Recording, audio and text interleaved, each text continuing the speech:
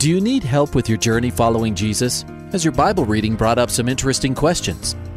I need a prayer request. I've heard pastors talk about you can't get to heaven just with good deeds. I was just wondering what you guys think. Is there a correlation between the seventh trumpet in Revelations as the last trumpet, or is he talking about some other trumpet? Finally, a place to get answers. We're ready to take your prayer request and answer your Bible questions. Call in at 303-690-3000. Let's join Calvary Live right now. Good afternoon, everyone, and welcome to today's edition of Calvary Live. My name is Ed Taylor, taking your calls and your questions, 303-690-3000. 303-690-3000 is the number. Text me directly at 720-336-0897. I see phones and text lines are already lighting up. Appreciate that. It keeps the show moving along. It says, I texted in a couple weeks ago about my teenage son who's been cutting. He's a Christian, but deals with self-loathing and suicidal thoughts. My question is, should we seek counseling from a Christian counselor or from a pastor, strictly from the Word of God? I don't want to confuse him or make things worse. I believe that it would be good to start with a pastor, and I also believe it would be okay to involve a counselor who is a Christian. And I agree with you. I don't want to bring any confusion, so that if I do go to a Christian counselor, I want to make sure that they are a biblical counselor and they're not going to confuse my kid or even me with humanistic psychology. And so I want to be careful there because humanistic psychology, it actually does have some value to it, and that is the study of human nature is a very good thing.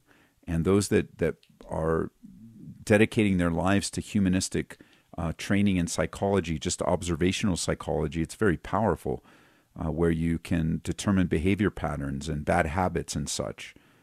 But what I don't agree with, and I don't believe can coincide with the scriptures, is some of the conclusions and I guess you could say prescriptions for solutions that come from humanistic psychology. And I believe that the Bible, that we've been given all things pertaining to life and godliness through the knowledge of Jesus Christ. Now, that's not to say that there aren't issues within the body that's physiological and such, but talking about getting to the root of your poor son and what's in his mind and helping him to take every thought into captivity and listening to him. I know you know this. I'm not saying it because you don't. But this is real serious stuff. And you parents that are listening in may not believe. You may have some quick answers. You know, I know believers are real quick to, well, why don't he just abide in Christ? Why doesn't he just rebuke that sin? Why doesn't he just repent? And while I do agree abiding in Christ is the solution, and while I do agree that this self-loathing and suicidal thoughts can cross over into the realm of sin, the pain and difficulty and darkness is not necessarily sin. And how careful we need to be to sensitively serve and minister to this young man and remind him of the value that he has in Christ. Remind him of the love of God. Remind him that wherever he's getting his definition as he self-loathes, you know, that self-loathing is a form of pride. It's a prideful response because you love him, his dad loves him, his siblings love him. I don't even know him, and I love him in Christ and want to help him and see him grow. But you get into this cycle of bad thoughts. You need a gifted pastor and perhaps even a gifted counselor that can walk around and help this brother out of the cycle that he's in, because it is serious. And I speak from personal experience. Not cutting, not self-loathing, not even suicidal thoughts, but depression and darkness and out-of-control thoughts. You know, there's a season in my life, and some of you may know, some of you may not know, but for context, 6.5 years ago, my son, Edward, my namesake, passed away. And we didn't call him Edward. We called him Eddie. None of us were actually called Edward. That's why, by the way, when I get something in the mail that says Reverend Edward, I know right away people don't. That person that sent it doesn't know me. But Eddie passed away, and it sent me on a real deep depression. And then on top of that, there were and still are some significant complications with human beings surrounding the loss of my son that made me angry and even bitter at times. And just, I think the best description of it, it definitely wasn't self-loathing or suicidal, but it definitely was like that thought of, I'm done with this. And I don't know exactly where that thought would have taken me, but it was bad. I was in a deep, dark place. But anger was a part of it. Bitterness was a part of it. Unforgiveness was a part of it. All of those have been dealt with a true death blow by the Lord. But the deeper emotion of all of that, those actually weren't the deeper emotions. The deeper emotion was sorrow, sadness, grief, and a deep, dark depression. And so you're with your boy. He obviously has crossed a line in his own mind and heart of the difficulties that he's facing and of the hardships that he's going through. And I say you get him all the help that he can get. And I agree, don't confuse him or make things worse. But your love for it doesn't say who texts this, but I'm gonna guess that it's a mom. But even if it's a dad, like, you love your kid and you'll help him. So start with the pastor, though. Start with a youth pastor. If he's start with somebody. I know the guys that serve with us. We want to step into the lives of your kids. However, we're always doing it in partnership. So let me add this, and I'm going to pray for your son, for you. But don't ascribe the help that your son needs to only a pastor or to only a Christian counselor, because it needs to be done in partnership with you. You have far more time with your kids than we do, and so we're going to partner with you and help you. Email me. I'm going to have to look it up, but email me. I know you're doing this by text, so I hope you're listening. Email me, and I'll send you a link to a resource we were using here on cutting. Actually, we had two resources. I don't know if we have them in the bookstore or not, but we have two resources on cutting that I could put into your hands. I can give you some links, and you can go get them. I got resources on depression, sorrow, and you might want to read them because, number one, to help your son, but also, two, to help you, so it doesn't wreck your life, and you don't get depressed walking into the depression of your kid. So, Father, I just pray for this young man and their parent, the text, and would you please give him the help that he needs to get out of this downward spiral, and protect him from himself and all the demonic spiritual warfare that's surrounding him right now. I'm just reminded as I'm praying, your word says we wrestle not against flesh and blood, but against principalities and powers, and we wrestle against every high thing that exalts itself against the knowledge of God. So I pray for this family in Jesus' name. Amen. 303-690-3000. Let's see, do we have some phone lines? We do. Stephen is calling from Aurora, Colorado. Stephen, welcome to the program. Hey, Pastor Ed, thanks for taking my call. You're welcome. So the question I had was intriguing. My wife brought it to my attention. But before I brought that, before I asked that, I had a comment about a call yesterday, the very last call, and the woman was talking about her being, she wasn't confused, but other people in her family was confused about, maybe grandma coming back and moving this object and moving that object. Yeah, I remember that call. I thought you handled it very well. So the thought came to mind, how would you relate that to, say, Samuel? Saul was kind of inquiring what to do, and he conjured up a spirit, a medium, and then Samuel actually came back from the dead.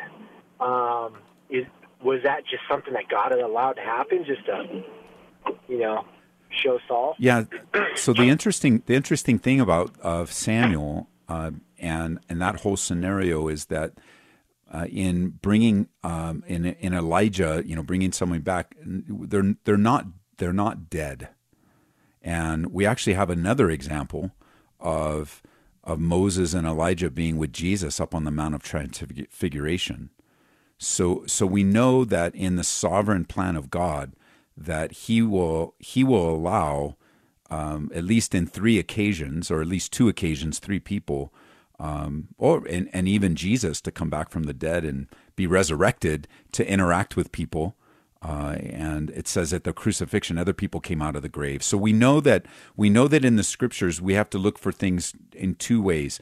One, what is normative, and number 2, what is extraordinary, or like a supernatural exception to the rule. For example, let me give you another example of that thought. The Bible says it's appointed once for a man to die, and then the judgment. And that sounds like an absolute statement, and it is an absolute statement.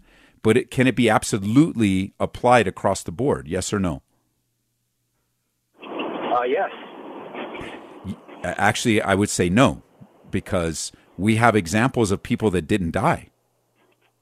Like, for example, Enoch was translated. There's no recording of him ever dying. Elijah was translated too. And so we have the normative, and I believe that, percentage-wise, what God has revealed to us is that if there is any exception to it, it will be solely originated by God, and it will be some redemptive purpose. It will be some redemptive purpose. But all we have is the examples in the past. There's actually going to be a whole generation that doesn't die. And those, according to 1 Corinthians 15, it's those that meet the Lord in the air. They're going to be raptured up. And so there's going to be a whole generation that doesn't die.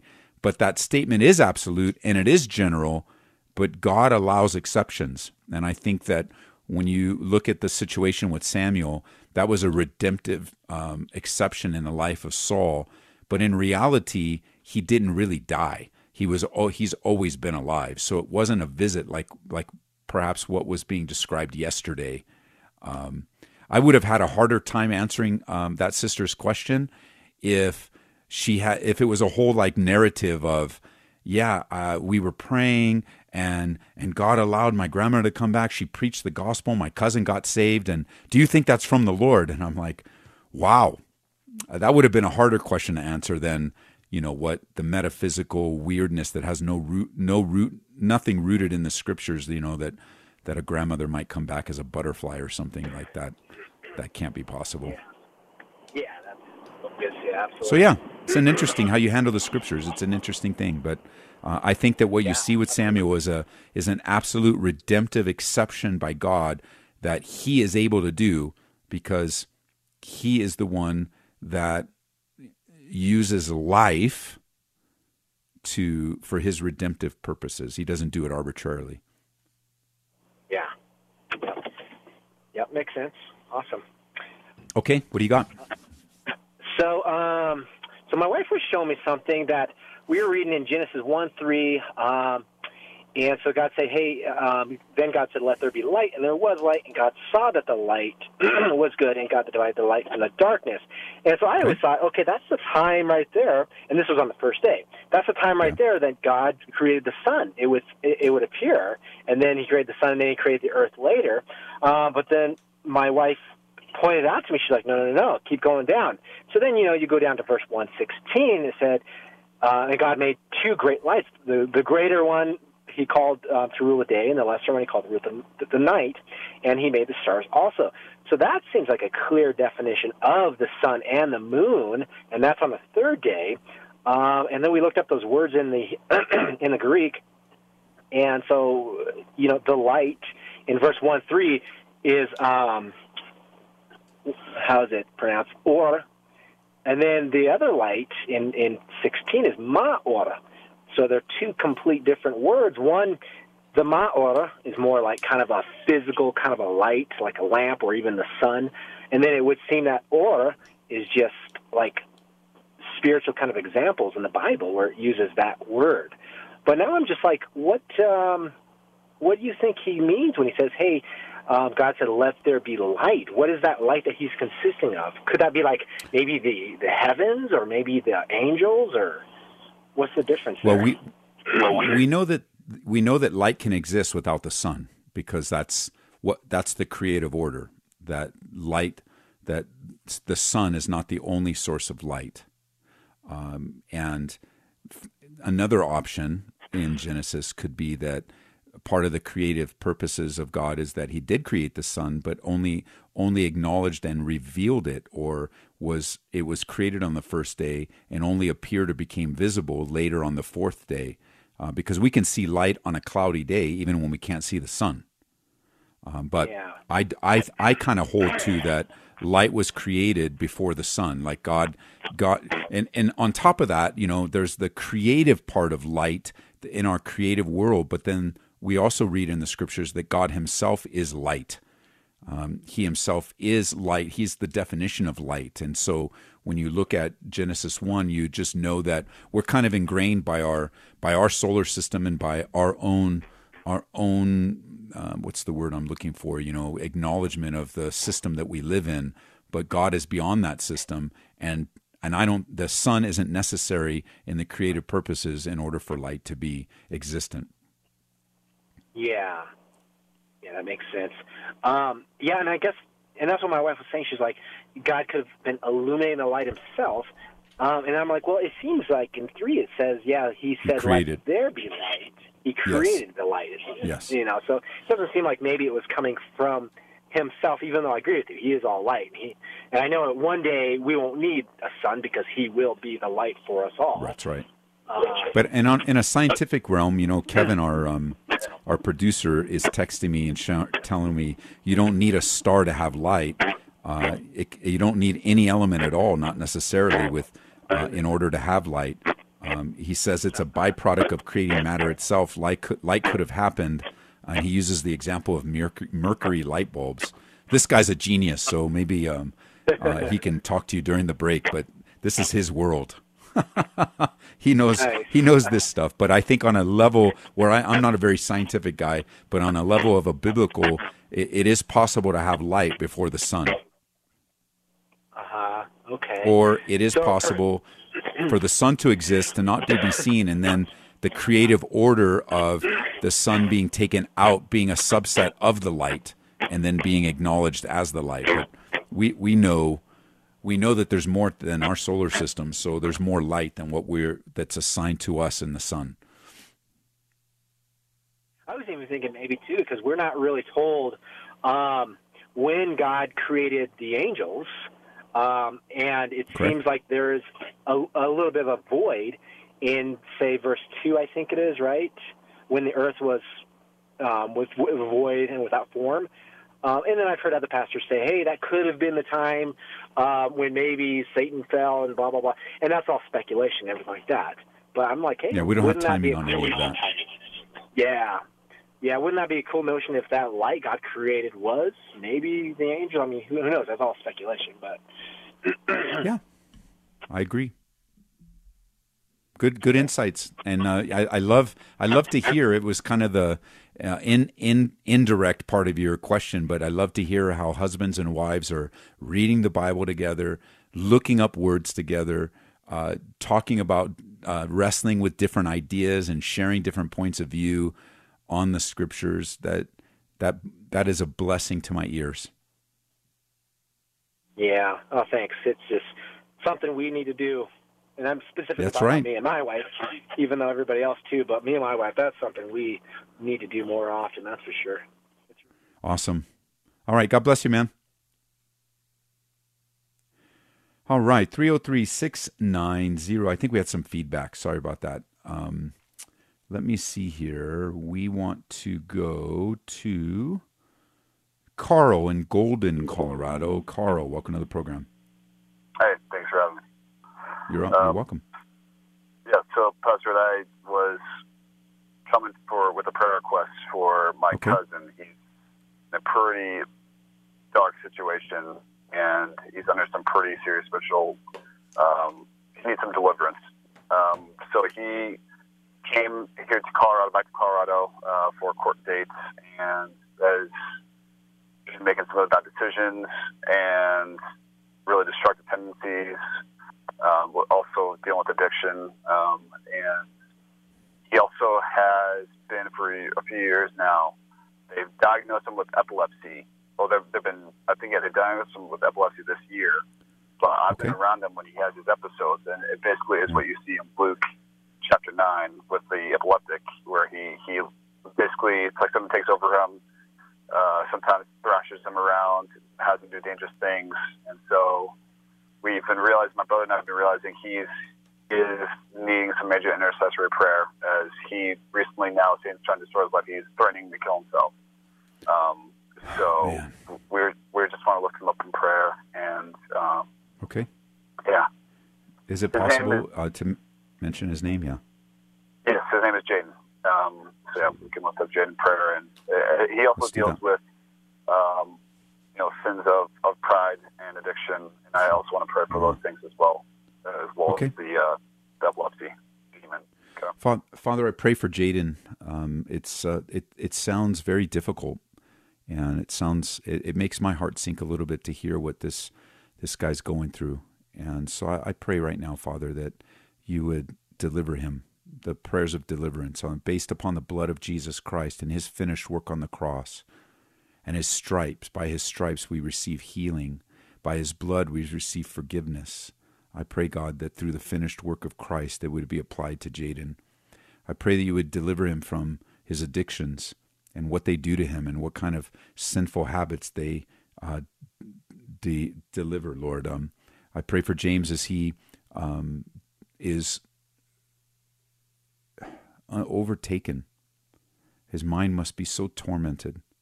I think of a guy that was in the caves. He was so tormented that they had him in the caves and they locked him up and people didn't want anything to do with him. But you delivered him and he had a clean mind.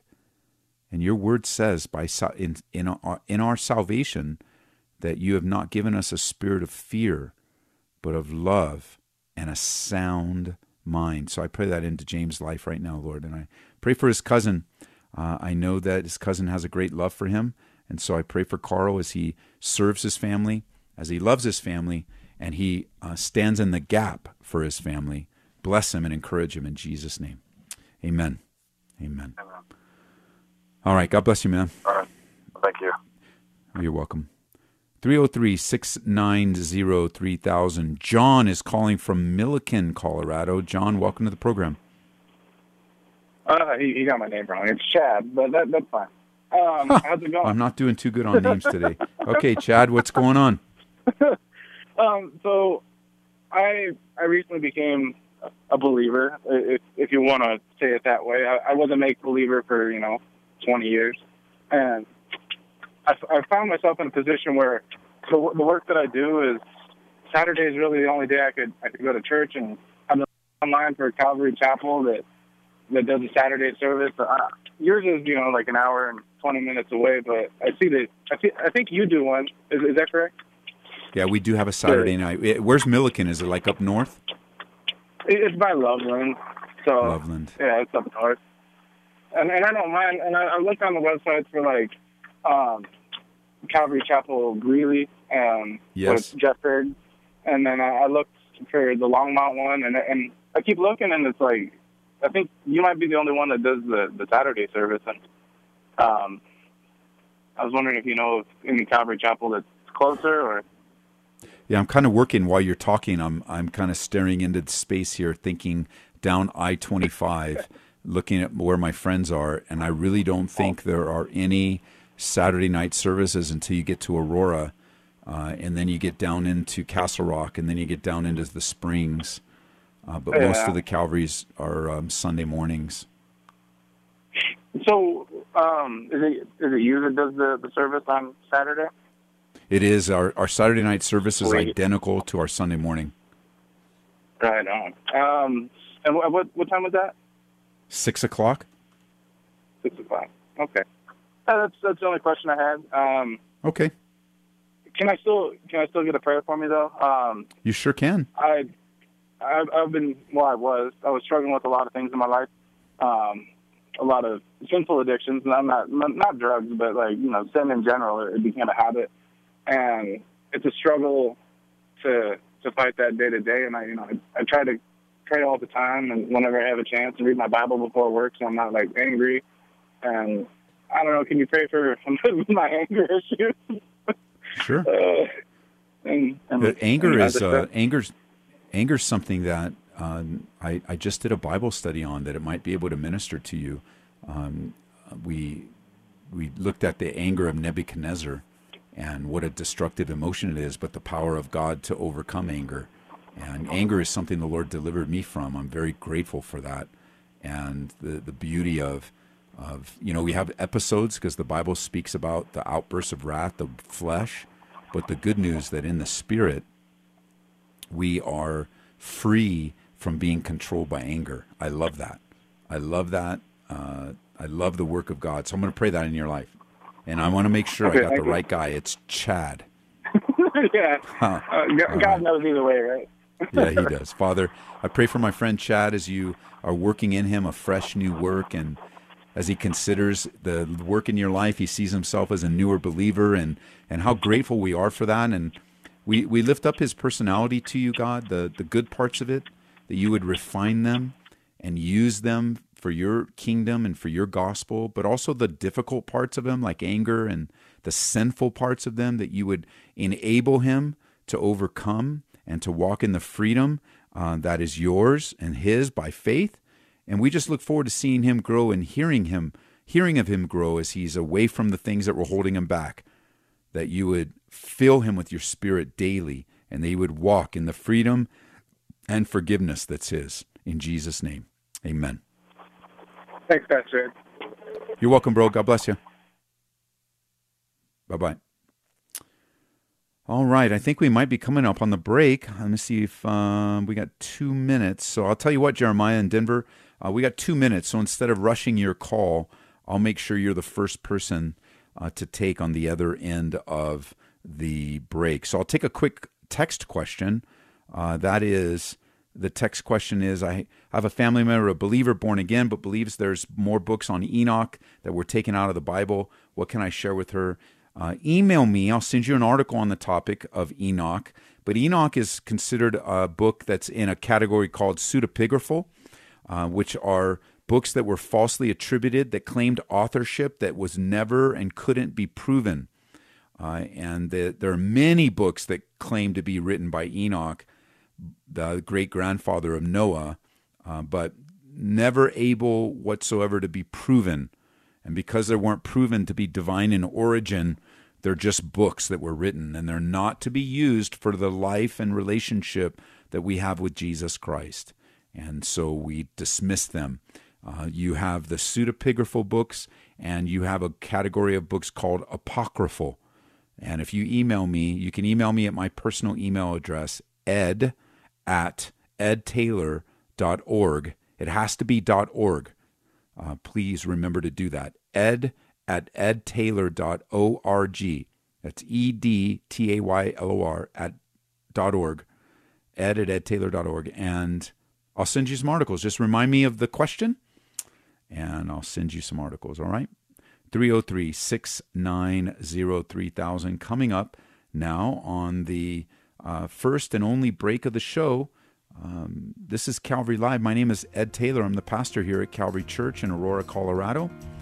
And you hear the music, and we will be right back on Calvary Live, originating from Grace FM in Aurora, Colorado.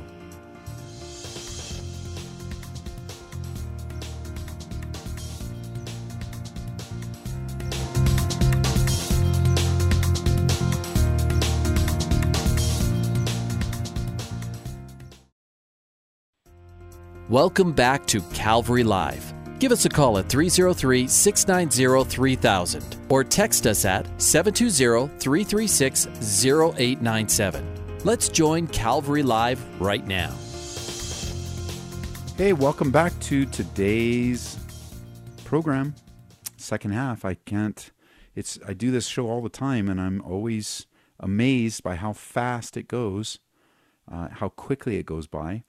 And we are back taking your calls. My name is Ed Taylor. It's important. I forgot to do this the first show. We jumped right into the first half, I should say. We jumped right into the phone calls and texts. But Grace FM is a radio network here in Colorado. It's based out of and is a ministry of Calvary Church in Aurora. It's basically 2 full-power FM stations that cover about 80% of Colorado's population, primarily because it covers the entire Denver area, which is where most of Colorado's population is. As the population spreads, it also has a powerful signal east on the eastern plains. And we also have a second station down in Colorado Springs. Unfortunately, it's not as powerful as the one up here in the metro area, but it is a good signal, and it does cover all of Colorado Springs. It's not entirely strong, but we invested in it, and we're hoping one day to upgrade it and trade it into a more powerful station covering the Springs. And this is where it's a ministry. We're not a professional corporation radio station. We're a church, and this is a ministry of our church. And one of the things that we provide, besides 24/7 radio broadcasts, Bible teaching and worship, is this live show that right now is covered primarily by 3 senior pastors. On Mondays, my friend Pastor Nick Cady is the host. He pastors Whitefield Community Church up in Longmont. On Tuesdays and Fridays, my friend Pastor Jeff Figs, he is the senior pastor of Calvary Chapel in Greeley, Colorado. And then I have the privilege of doing the show Wednesdays and Thursdays. And I have the privilege of being the pastor of Calvary Church in Aurora, Colorado.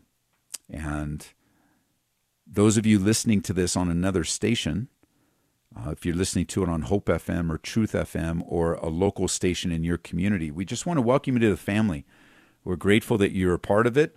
We're grateful that you tune in. And the thing I always want to remind you of is that if you're listening on Grace FM, this is live.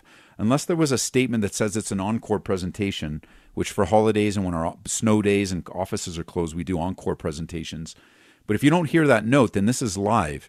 And if you call in, you are live on the air throughout Colorado from Cheyenne, Wyoming, down south near the Pueblo border.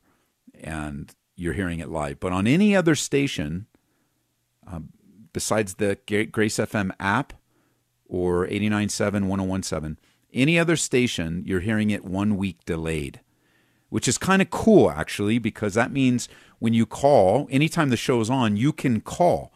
Someone will answer to your phone, take your question, you'll be on the air.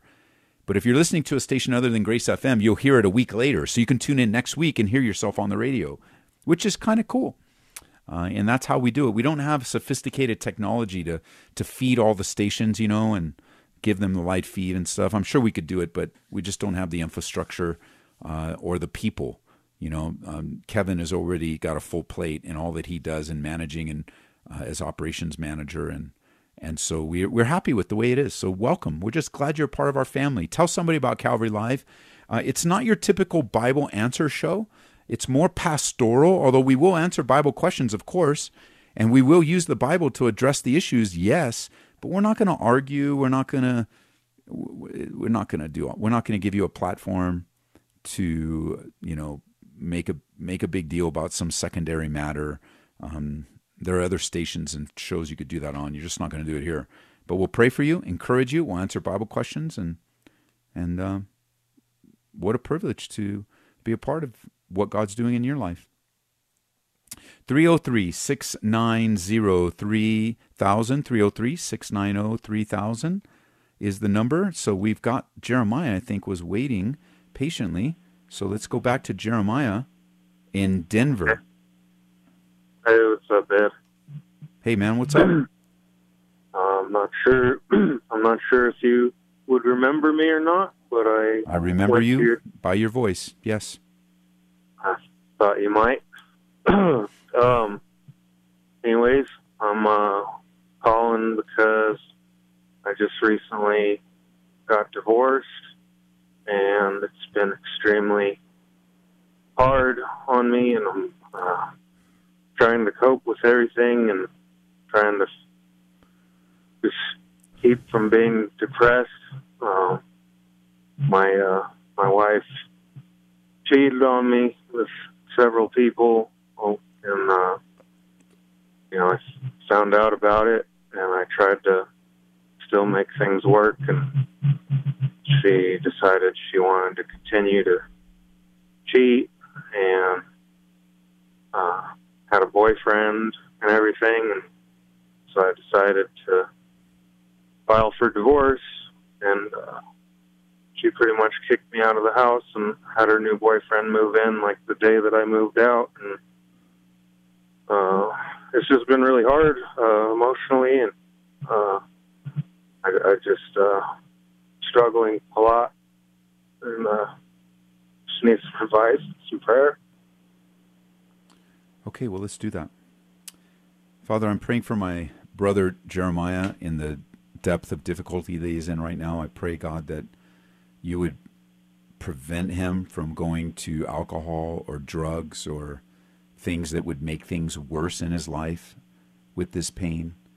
But like his desire to follow you, Lord, that would be you would feed that desire. You would feed that in his life and remove the pain, literally. Remove the pain from his life, God, and bring about a strength that is supernatural. Bring about a hope that is rooted in you, Christ, not in circumstances. And to bring about a daily, moment by moment, abiding strength in his life, that he would surrender his heart and his soul to you, moment by moment, day by day. In Jesus' name, amen.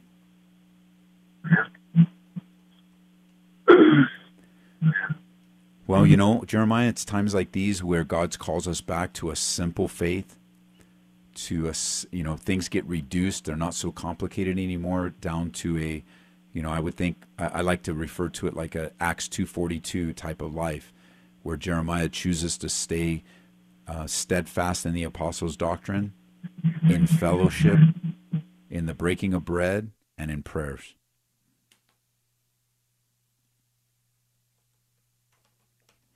And that's the key. And I'm sorry you're going through this. 303-690-3000 is the number. 303-690-3000 is the number. And we're taking your calls and your questions. And if you hear a little echo, we know about it. We're trying to fix it. The echo may just be in my head, but whenever there's a caller on the line, the echo starts. Whenever that line is open, it's nothing right now. But whenever we're talking to someone, it seems to, and technology is our friend until it's not, until it doesn't work. And then we get so frustrated over technology. I mean, we don't touch any knobs or nothing. And one thing works 1 minute and doesn't work the next. But praise God, we get to use it for his glory. 303-690-3000. Craig is next. Craig in Timonium, Maryland. Welcome to the program. Thanks, Pastor Hey, Craig, Ed. welcome to the program. Thanks, Pastor Ed. I appreciate your insight into God's Word, and I know that is spiritually fed to you, and I really appreciate the way you feed us out here in cyberspace. Also, thank you. You're welcome. What's up? I listen to your particular services at 9:30 at night here on the East Coast. I listen on Hope FM, and I just really appreciate that. I have a question here, Pastor Ed. Okay. Genesis chapter 1, the verse is number 26. When God said, "Let us make man in our own image, after our likeness." Now, you and I, and many others, know that he's talking to Jesus. I mean, he's talking to the Trinity at that point. Correct. The question I have is the Jewish scripture, which is the Torah. Does it say the same thing in the Torah? Are the words exactly the same? And is the word us, make man in our image, is that in that scripture also? It is. Now, when we're witnessing to the Jews, how how have you found that the Jews have responded to that? Our knowledge, our insight, the blinders are off our eyes, but they're not off the Jewish people's eyes. How have they responded to that statement in your experience? In my experience, I haven't had the privilege of leading personally on a personal level. We've had men and women, the Jewish men and women in our church respond to the gospel, corporately, but on a personal level, I've never had the privilege of praying with a Jewish person to receive their Messiah. But I can say in general, you're right. There are, in general, talking to an unbeliever and talking to even more so a Jewish unbeliever is like trying to describe the rainbow to a blind person. It's very challenging. It's very difficult, and it can be very frustrating.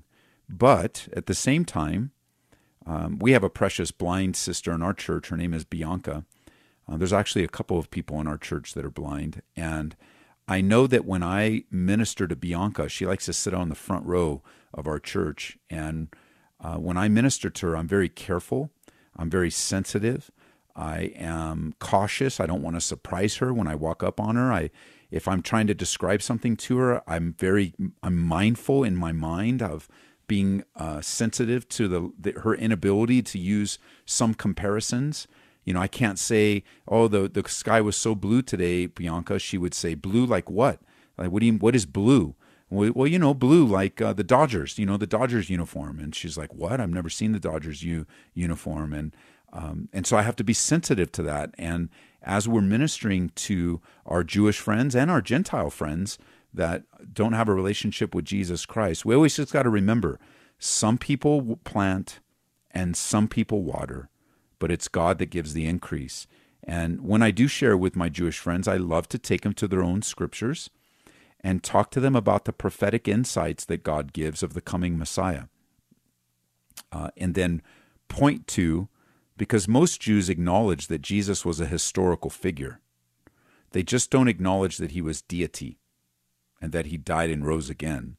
But like most people on the planet, the acknowledgement of Jesus as a historical, real, true person that lived and walked on the planet is incontrovertible. It's true. But it's challenging as we're sharing with them that because we can see the sky, we're like, of course it's blue. But for a blind person, they're like, what's the sky?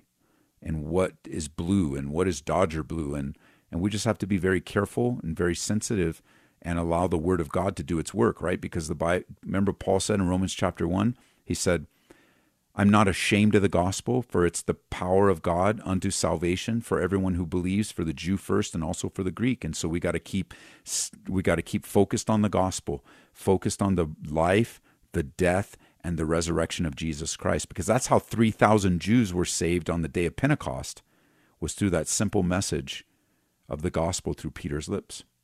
How are they taught in their synagogue? I mean, because I don't attend, I don't go and attend there. So I'm trying to learn,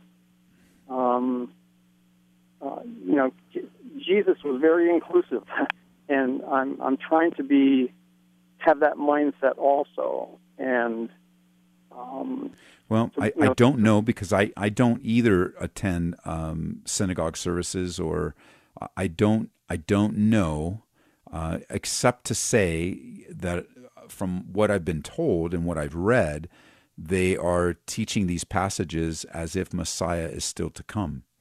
But they believe Messiah, and there's a lot of different schools of Judaism, a lot of different rabbis that they follow, and very similar to Roman Catholicism, the rabbinic traditions actually take priority over the Word of God, just like the traditions of man within Roman Catholicism can trump what the Bible says, and they can take it off. Even in the day of Jesus, there was great debate over divorce and remarriage, and it was directly related to different rabbinic traditions, and there are many rabbinic traditions. As a matter of fact, for those that are coming with us in February to Israel, you will see pictures, and I forget his name, but you will see pictures all throughout Jerusalem of a bearded man who has died that many people in Israel today believe is Messiah. and they worship him as Messiah. It's fascinating what we'll do when we're blind. For me, I didn't follow a false Messiah when I was blind. I just got drunk and partied and destroyed my life and everybody that loved me. So it's amazing what people do when they're blinded. Yeah, but isn't it amazing how God uses people after they have been broken to serve him? Yeah. It is amazing. Amazing grace. I was just recording some things for our daily radio broadcast, and that was one of the questions, just talking about the amazing grace of God. And I can't help but be overwhelmed to think of God's rescuing power in my life. I mean, I literally, and I know we all do, but I have a keen sense of literally owing my physical human life on more than one occasion to the grace of God. Well, God has certainly used you as a wonderful witness for his glory, and I want to thank you, and I want to just lift you up, because there are many times over this last year where you have used a word from God through you to speak to me, and I just thank God for you. Well, grateful for that, man. And I really thank Pastor Bill Lupkeman for allowing us to be on the station out there. He is a good friend of mine, and he is he's not only a great pastor, but a radio guru. And there's a lot of rewards in heaven awaiting Pastor Bill Lupkeman for his faithfulness behind the scenes with Christian radio, especially with Calvary Chapels, because he's helped us tremendously. Well, I listen to all the pastors. I have this station on all the time, and I just find it to be a blessing. Thank you so much. Well, thanks for calling, my brother. Yes, sir. Bye-bye. Bye-bye. 303-690-3000. And thank you guys for all the partnership out in New Jersey, Maryland. Pray for my brother who's pastoring in Baltimore. Pray for my friends that are all throughout New Jersey. Jim Kevney, Pastor Lloyd Pulley, of course, Bill Lupkeman. Pray for all my friends in New York. I've just been so honored to develop new friendships with pastors all up and down the East Coast. So a shout out to the peeps that are serving God. And even if I don't know you and you're a pastor, I love and appreciate you. I love and appreciate your wife and your children that are standing with you. I love and appreciate your faithfulness as a pastor, even some of you working a full-time job in pastoring a church, full-time job in teaching the kids, full-time job in leading the youth.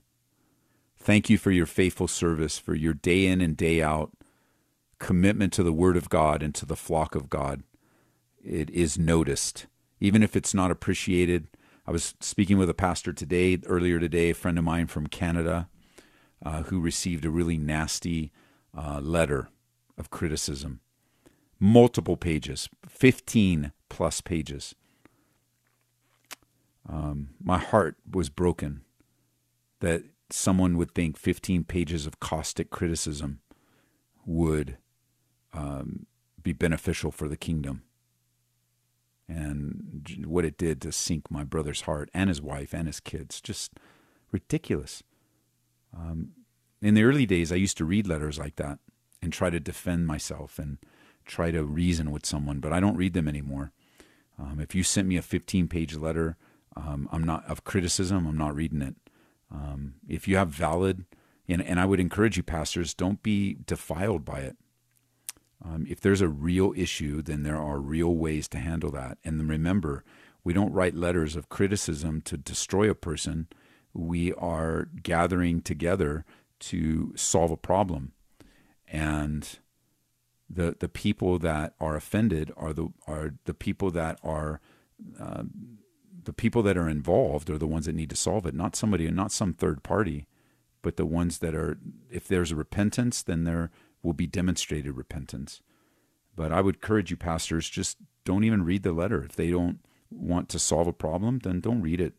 Just throw it away or delete it. In the old days, if it was an anonymous letter, we could just shred it.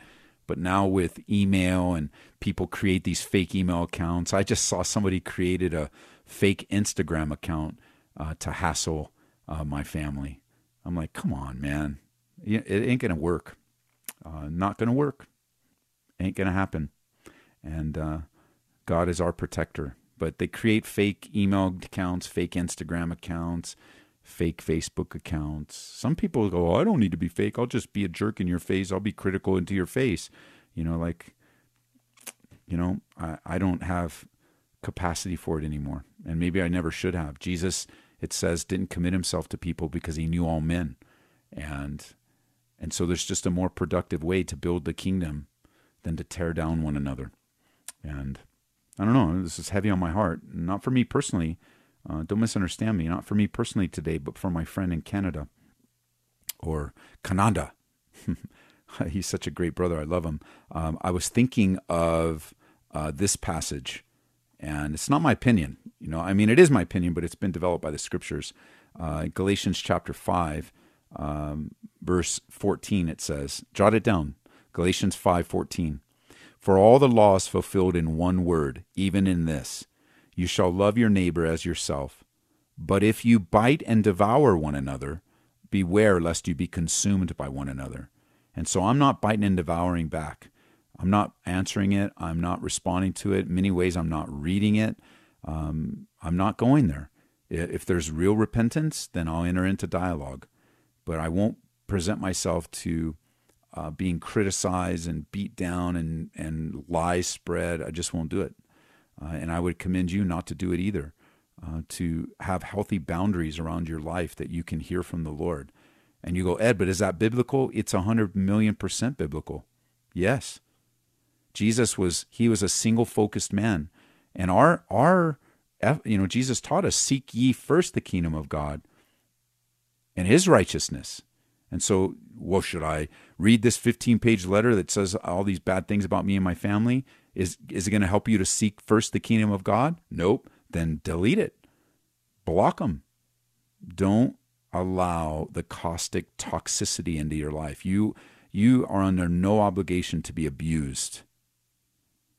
Verbally, physically, under no obligation. And in the body of Christ, I've seen it. It's unfortunate. I've seen pastors not enforce the Bible and not bring people to a standard of the scriptures.